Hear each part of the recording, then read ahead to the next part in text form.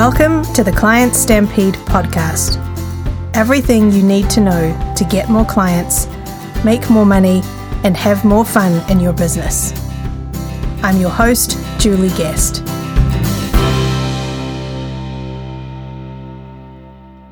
A marketing secret from Warren Buffett. The Oracle of Omaha has become famous for many things. He's worth $39 billion, but chooses to live in a humble bungalow in Omaha where his property tax bill is just $13,859.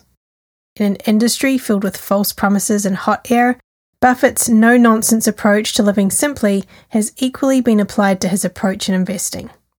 In studying the businesses that Buffett buys, one of the biggest commonalities shared by over 80% of his investments is the way these businesses have approached their marketing.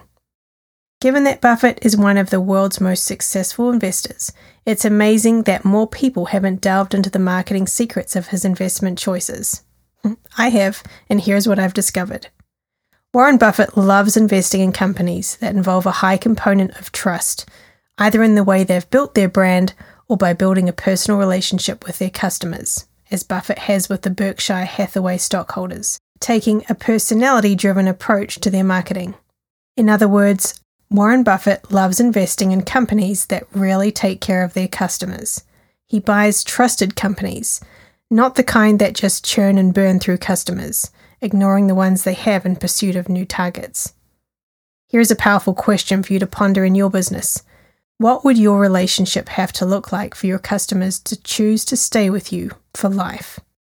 Inevitably, a big part of that answer is going to be trust. It's all in how you approach your marketing.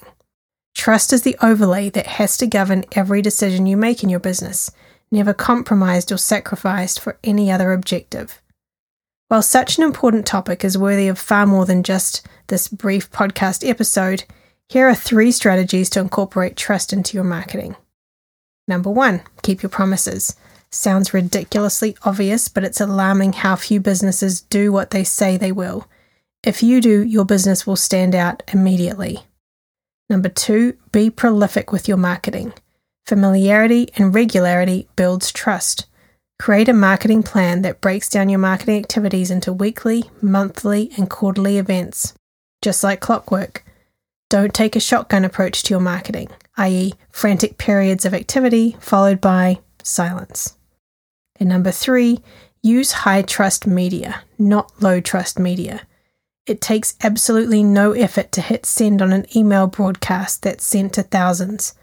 It takes a great deal more effort, thought, and commitment to send a direct mail piece that makes the recipient feel like they're the only girl in the room.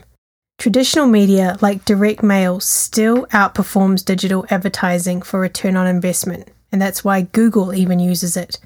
So don't abandon it and run the risk of making your business look and sound just the same as everyone else.